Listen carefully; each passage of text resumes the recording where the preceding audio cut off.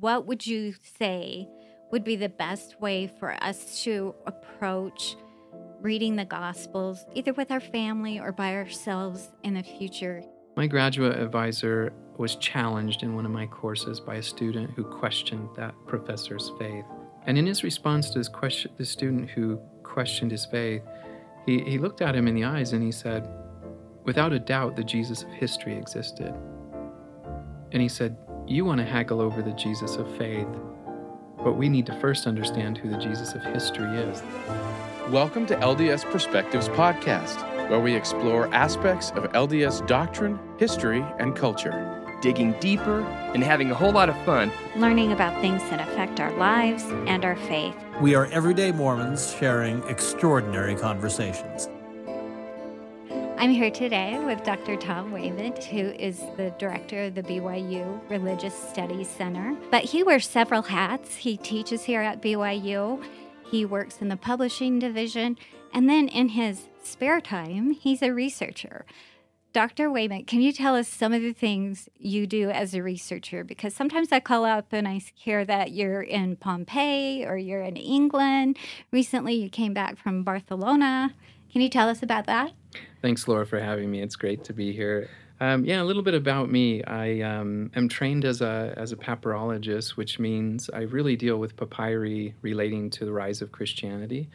And I typically, why I'm all over the world, is accessing collections of papyri, oftentimes unpublished, and trying to go through those and find evidence of Christianity, new documents that we don't know about, sometimes new literary texts, but a lot of times it's letters and wills and things where a Christian is present. That's my area of interest. That's what I love to do. And then also, as you mentioned, I work here at the Religious Studies Center. So you're kind of on the cutting edge of Christian document research, would you say? Yeah, in a way, yeah. A colleague and I often do kind of similar things, and we do discover new things. In the last 2 years, I discovered the first Christian amulet that has Colossians on it. Previously, there were no known amulets that had Colossians, and that's a little kind of keepsake you wear around your neck that you read a passage from the Bible every day to ward off spirits, to give you good health, and in this case, it was to remind the person of baptism. So they would look at that, and it had even the sewing marks in it. So that's fun. Yeah, we do find things, and that's exciting. A lot of times we add incrementally to what we know, but sometimes there are pretty big discoveries to be made. Well, that's great. So this year, beginning with the school year, if you have a seminary-age student, they will be studying the New Testament. And if you're like I am, I like to read along with my son and help them get maybe insights they wouldn't get if they were breezing through it as they tend to breeze through it. So I approached Dr. Wayment, and he told me he wanted to talk about a more modern approach to studying at least the Gospels. So I'm going to start with how I learned to read the Gospels at BYU 30 years ago. I had a teacher who wanted to harmonize the Gospels, and he'd actually made his own textbook where they had side by side the passages that would line up. And it actually was kind of hard to comprehend what was going on because we would be reading one verse or one topic, and then we'd read, okay, this is what Mark says about it, this is what Matthew says about it, this is what Luke says about it, and it was harmonization that was totally disharmonized. Would you call that a modern approach to reading the New Testament? Well, modern in the sense of 200 or 300 years ago. That was kind of modern then. I think the modern reader, modern approach to the Bible should understand one of the reasons we were doing that 30 years ago and hundreds of years ago is in the early 19th century, the Bible is in a sense under assault by people who are questioning the integrity of the Bible. And they're asking questions about miracles. Remember, this is scientific revolution, age of understanding. And they're starting to say, well, miracles aren't provable entities. And so should we say about these sources, the miracles are in a sense untrue? And then they started to question other parts of the story, and one of the responses to that is to harmonize the Bible and to create a kind of, if you will, defensible narrative. This is Jesus, And for this story, we have 3 evidences on it, which in a sense is 3 witnesses proving that it happened. And it's a counter to this, if you will, rise of age of understanding. Well, the problem is that got us so far, right? That worked then, that answered the question for some, and for others it didn't. But we held on to that. We held on to this idea that the Bible is under assault, particularly the New Testament stories of Jesus, and we've focused on that harmonized view. And if in my understanding, I would really want my son or daughter, if they were in seminary right now, to look at the stories and say, well, tell me about Mark and tell me about Luke. And one of the reasons I think this is important, and I think analogy that will work for Latter-day Saints, we're all going to go to conference or listen to conference here in October, and we're going to listen to it in April. And we, in a sense, would think it was probably disruptive to the purpose of conference if we said, now that you've heard the morning session, just give me one paragraph on what they all meant. And what you lost is you lost Elder Holland's voice, and you lost Elder Uchtdorf's voice, and you lost all of these different voices who have interests. Well, sorry for the modern term, if you mash up the Gospels, you just got rid of individuality. And these were men and women who had their own ideas. And so that's what I would want to first of all recover. So going back to the Gospels, I think we're going to separate John out in this discussion because he's a little bit different than Matthew, Mark, and Luke. Am I correct? Yeah, absolutely. Sometimes we call Matthew, Mark, and Luke the synoptics, which means something like we saw it together or we saw it in the same way. And then John, obviously, is quite different. Okay, so I want to go back to kind of how we got here. I purchased just about a year ago a book that took that whole harmonization thought to the max and put it together in a book. So instead of having 3 rows of the different scriptures telling the same story, it mashed it together, like you said. And so as I read it, I thought, oh, wow, he was standing on the hill while this was happening. I never would have realized that if I didn't know these 2 accounts worked in harmony. So I think there's a confusion with what these separate Gospels are.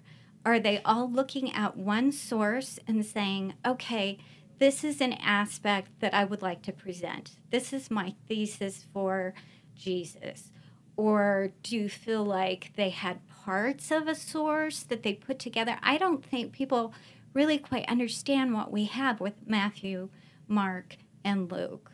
What is your perspective on that? It's hard for the modern reader to think of in terms of a world without recording devices and a world without your ability to even write down in a shorthand what someone's saying. And so for us, we would think in terms of accuracy. I notice modern art sometimes shows the apostles speaking, and there'll be someone there writing it down. And I think that's our need to say this was done accurately. And the modern world just simply doesn't work that way. They have no problem of saying, I was at this speech, I heard Thucydides that day, or whoever, Pericles' funeral oration, and I'm giving you the intent. I'm doing my very best to convey what I felt, saw, and heard. And we would view that as somewhat inaccurate, but the Gospels originate in a world where people heard the sayings of Jesus, and they do their very best to come home a day, a week, and sometimes years later and say, this was the intent of that day, that speech on the Mount, or that was what Jesus really was saying. And that's why there's differences in the Gospel. Matthew takes this idea of what he said and he says, let me tell you what I think it meant. And Luke is telling you, well, I think it's a little bit different that way. Now, I want to talk about the evangelists who wrote these Gospels. Do we know exactly who they were? Not at all. The Gospels absolutely are formally anonymous. And when I mentioned earlier I do papyrology, when we take our modern Bible, the one that we use, for example, in a modern church meeting, that's a translation of manuscripts that existed in the 8th and 9th century and later. So if we keep pushing back and we get to the earliest manuscripts, the first ones that bear names happen in the 3rd century, maybe as early as somewhat in the late 2nd century. So between Jesus' death and the first, if you will, book that has Matthew written on it, we're talking 200 plus years. So in that 200 years, we have manuscripts, we don't know if they had any names or whatnot associated with them. And so largely, I would encourage a modern reader to not fixate on the idea that Matthew wrote Matthew or Mark wrote Mark. That's probably largely irrelevant. And it may be a little bit jolting for the modern reader to think, wow, I've always thought the Apostle Matthew wrote it. But when we dive into the Apostle Matthew, if you will, into the Gospel of Matthew, it's pretty clear that the author there didn't necessarily follow Jesus his whole life. He looks like he's someone who's come into the story. He does look like a disciple. Whether that's Matthew or not, it's a little hard to tell as a historian. But what's really interesting about Matthew is he relies for the majority of his source on Mark, who's not an eyewitness. So it's pretty clear that I would say, as a historian, it's very difficult for me to defend the idea that Matthew wrote Matthew. A believer wrote Matthew, a follower of Jesus wrote Matthew, but whether it was Matthew or somebody else, I can't tell any longer. So basically, these stories of Jesus, do you believe, were passed down by oral tradition after the life of Christ and then picked up by an unknown author who was a believer in Christ and written down? His name may or may not have been Matthew, irrelevant, but he wanted to present a certain aspect of Christ's life. Yeah, absolutely. Here's the interesting thing. So Mark, I think we have some good ideas about Mark, and Mark seems to be the origin or the beginning point of anybody wanting to tell a whole life of Jesus. And Mark is clearly unaware of the events in order, but he knows a lot about Jesus. And the early church circulated a story that seems to hold water. There is really no good reason to question it, is that he followed Peter around and translated for Peter into Greek, possibly Latin. It's unclear which way, but I would say probably Greek. And as he did that, he gained a kind of appreciation for here is the life of Jesus. And when Mark finally sets about telling it, it's probably triggered by an event like Peter's demise, possibly Peter's arrest, or some event that says, I need to write this. And that moment of writing kind of fixes the story. It transitions from the oral day when they were giving these speeches, when they were teaching the gospel in Rome, in North Africa, wherever it might be, Greece. And Mark says, we need to kind of solidify the story. But Mark's pretty aware that if you read Mark in Greek, he's pretty aware that he doesn't know all the reasons why, like Jesus went from Galilee to Jerusalem. He doesn't understand the causal, so he uses the word immediately. I think it's 42 times. He uses it 4 or 5 times more than any other gospel. And all his main stories are connected by he did this, and then he immediately did that. And it's kind of a weird read in a sense, like Jesus is running around doing all these things. And Matthew comes back, and whoever he is, he's like, no, you got the story in order. It's a mess. We got to fix the order. And he gets rid of all these immediatelys, and he starts to add causal connections. Jesus went up to Jerusalem to celebrate the festival of Passover. And Luke will do the same thing to Mark. So that's our kind of beginning of the story. To answer the other part, do I think it's oral tradition going forward? Absolutely. I think there are these sayings of Jesus that, if you will, are gathered, that people know them. Paul knows them. Paul even quotes one in Acts that's not recorded in the Gospels. He says it's better to give than to receive, which none of the evangelists picked that one up. Well, that's great. So, as we're studying the New Testament, I know sometimes if you're looking for a specific thing, it enhances your understanding. What should we look for? So one of the things reading the Bible and trying to find meaning in it, I worry that sometimes with this harmonized approach that it becomes a buffet. So the life of Jesus is a buffet, and I'll choose this from Matthew, and I'll say that fits my theology, and then I'll choose this from Mark as a dessert because that really fits the way I see Jesus. And as a personal believer, somebody who wants to look at the story and find meaning, direction for my life, I'm very compelled by the issue that there was a historical Jesus, that there was a person, a man, if you will, if you move into theology, a person who was God, all of that. But there was a human individual named Jesus who lived a very compelling life. And in recovering him, I feel that I can inform my own existence. How did he respond to certain events? And to do that, if I kind of mash everything up, I miss the fact that Matthew is telling me, we didn't actually do it quite the way Mark told me he did it. And Luke's saying, you missed an idea in there that he really wanted to reach out to Gentiles in that story too. So that really helps me inform my faith, if you will. So how do we find Jesus in the Gospels? How do we separate the voice of the author from the actual voice of Christ? One of the things that I would kind of encourage just as a big picture thing is obviously Doctrine and Covenants is the exalted Christ speaking. This is, he's exalted, he's resurrected, and it's a very different voice, thus saith the Lord. And when we move to the Book of Mormon, it's kind of a 1,000-foot picture looking back at the Old Testament being read as a Christian document. The Book of Mormon does that for me. When I come to Jesus, I think what's helpful for me to kind of look at and pick out, how can I do this? One, as a reader, I think we're obligated to spend the time to find quality sources that can help us navigate this world. And saying that, if you will, it's already been done, I don't have to worry about it, I just have to focus on Sunday school.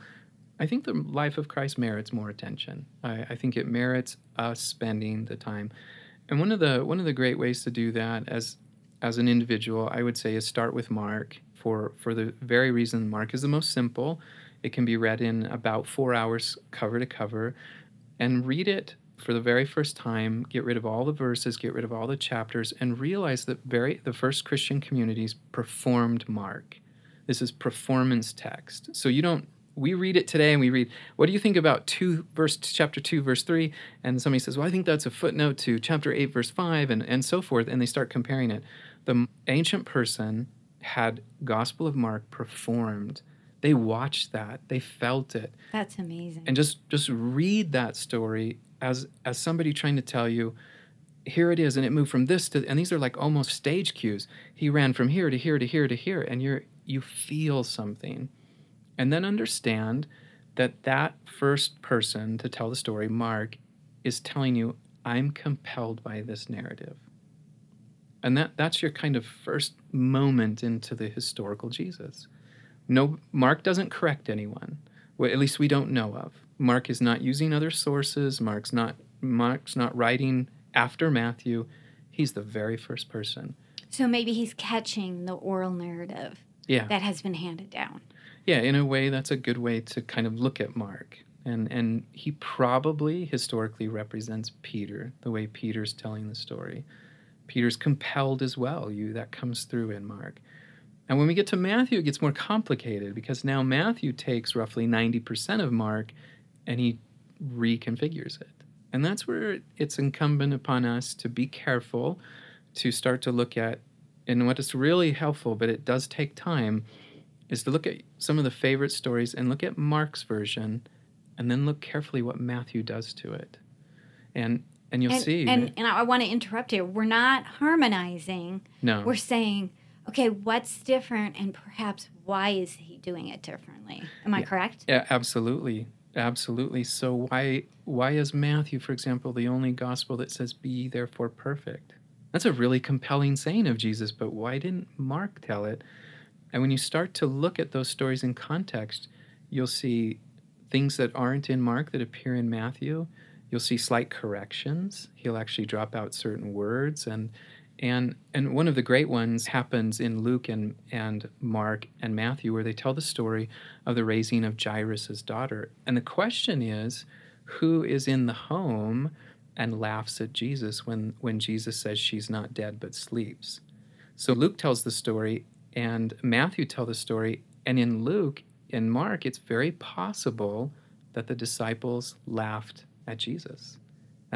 We wonder why. Why would somebody tell that? Why wouldn't somebody say, oh no, the disciples didn't laugh? Matthew puts other people inside the home. He points out that the minstrels were in the home, so the laughing can now be them. So now you get a real sense of Matthew, right? Here is somebody who's saying the disciples weren't laughing inappropriately. And now you ask, well, why was Luke okay with that? Why was Mark okay with that kind of thing? And that happens all the time in the stories. Now, my gut reaction is I want to go read what someone said smart to answer that question. Sure. Yeah, which you're saying don't do that. Think about it, right? I'd like to think... Or should we? Okay, I want to find the answer to that question. I can't read the Greek. I don't have all the historical background. So what is the answer to that why question? Yeah, it's a great why. And I think the average reader can do a lot on his or her own. I don't think you always need to have somebody redacting it and telling you this is what the story means. I think you as a savvy believer can say, here's Luke, and I'm going to compare Luke to Mark today, and I'm going to look at these stories, and you'll see things jump out. But at that point, you have a foundation. Say, I want to know the answer to this. Why did Mark say Jesus was mad and Matthew get rid of that? And now you can go somewhere and say, well, I have my own impression, okay, and my own impression is Mark's telling you this is the real historical Jesus, and Matthew realizes there's a theological problem if Jesus gets mad.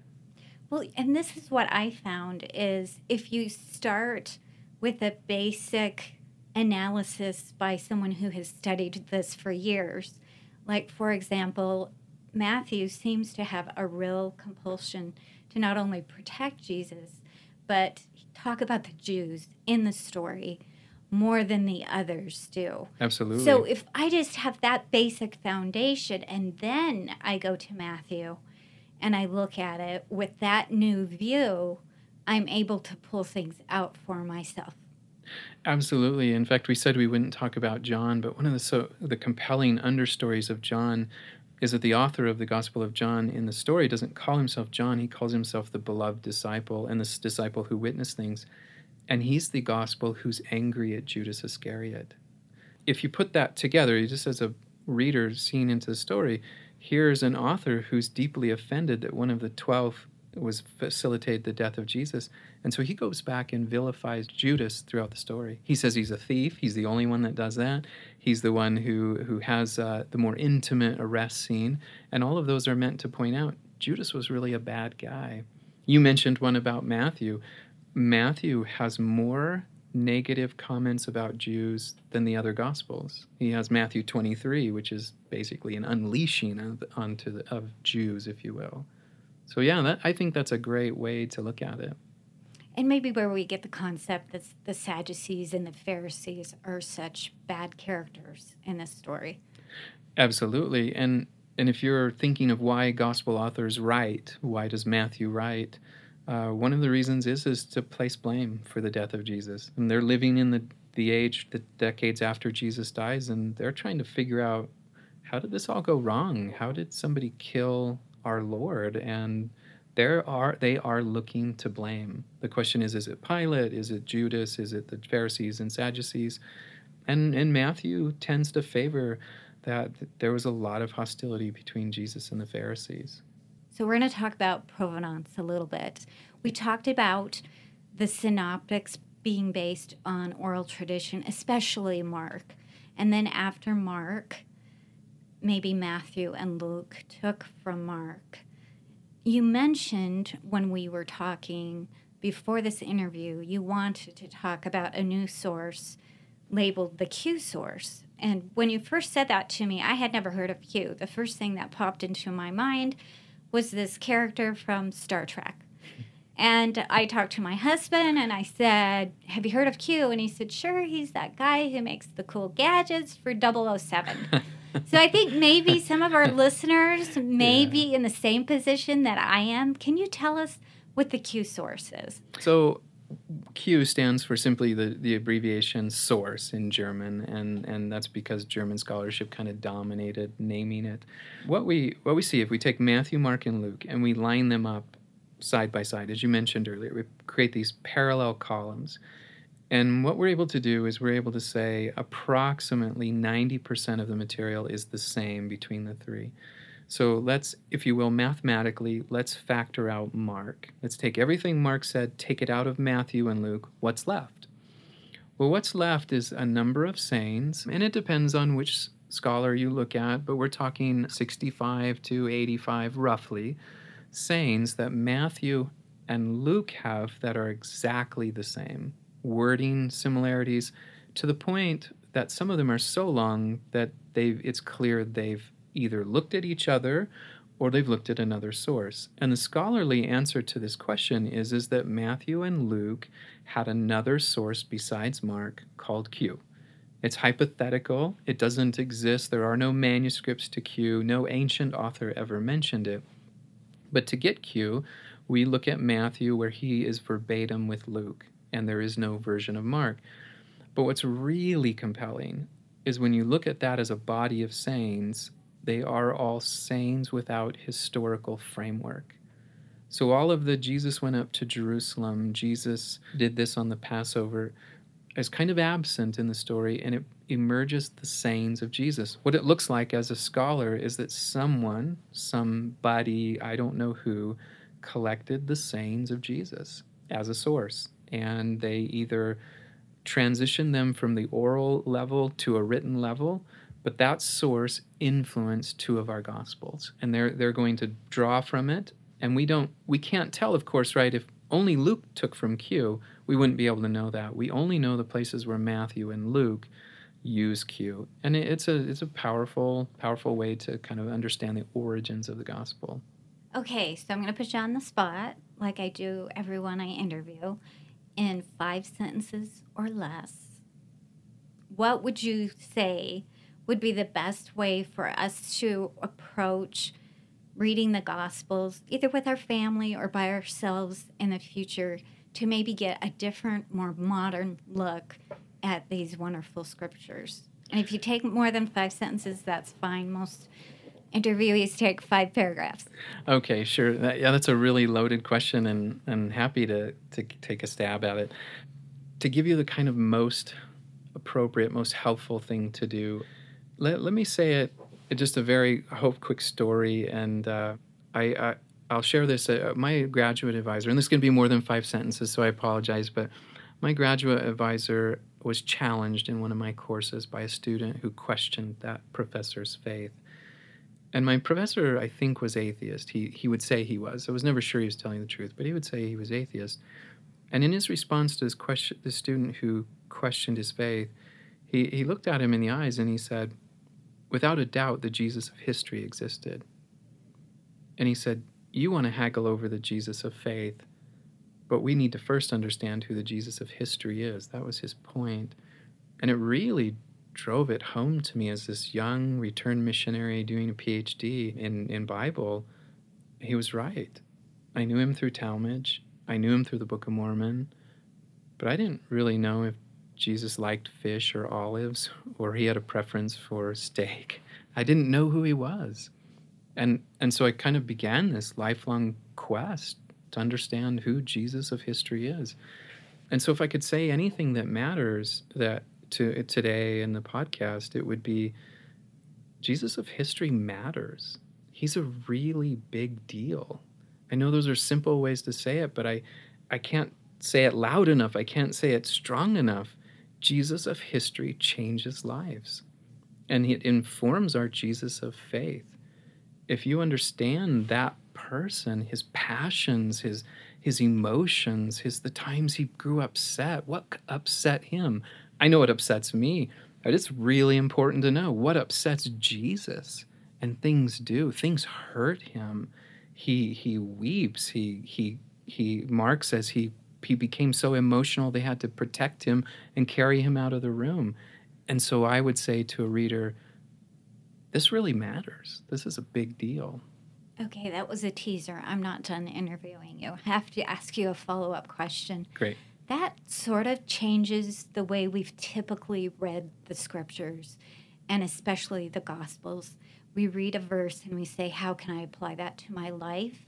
What kind of direction will that give me? And you're not saying discard that. Absolutely but you're not. saying, go okay, deeper. Let's go deeper. Let's see who Jesus was so we can become closer to him rather than just saying, okay, he was this perfect man who lived and performed the atonement. And also, one more thing, I want to present this to my children in an oral way. Do you think there's value in that? To presenting it in the way it was originally presented? I know teenagers, they'll go for a movie any day. I do think there's great value. I'm a little hesitant here to say this in a way, and I hope I can come across as not critical. We read it in a 17th century translation. Jesus spoke very common language, so find it in a language that's a little less, if you will, old, and maybe a modern translation will help that navigate that bridge, if you will. I am not saying let's totally throw out what we've done. I just think if we go a little deeper, you're going to find something more compelling, more meaningful to you. And I don't think we want to throw out what we've done. I think we just want to learn more, because that's what makes it exciting, alive, vibrant, and makes us come back again and again and again. Absolutely. Well, thank you, Tom, for sharing this time thanks, with us. Laura. Thanks. This was great. I had great fun. Here's what's coming up next time on the LDS Perspectives podcast. Do you remember, maybe you're old enough to remember the $6 Million Man? Sure. Yeah, he'd cost a lot more today, but that's all right, because the government would pay for it. So, we had this $6 Million Man, and the voice would come on at the beginning of the program, and he would say, we can rebuild him. We can make him better than before. And I think that's what I can almost hear God saying. We can sanctify him. We can create. We can help him be better than he was before. LDS Perspectives podcast is not affiliated with the Church of Jesus Christ of Latter-day Saints. The opinions expressed on this episode represent the views of the guest and podcaster alone, and LDS Perspectives and LDS Answers, Inc. may or may not agree with them. While the ideas presented may vary from traditional understandings or teachings, they in no way reflect criticism of LDS Church leaders, policies, or practices.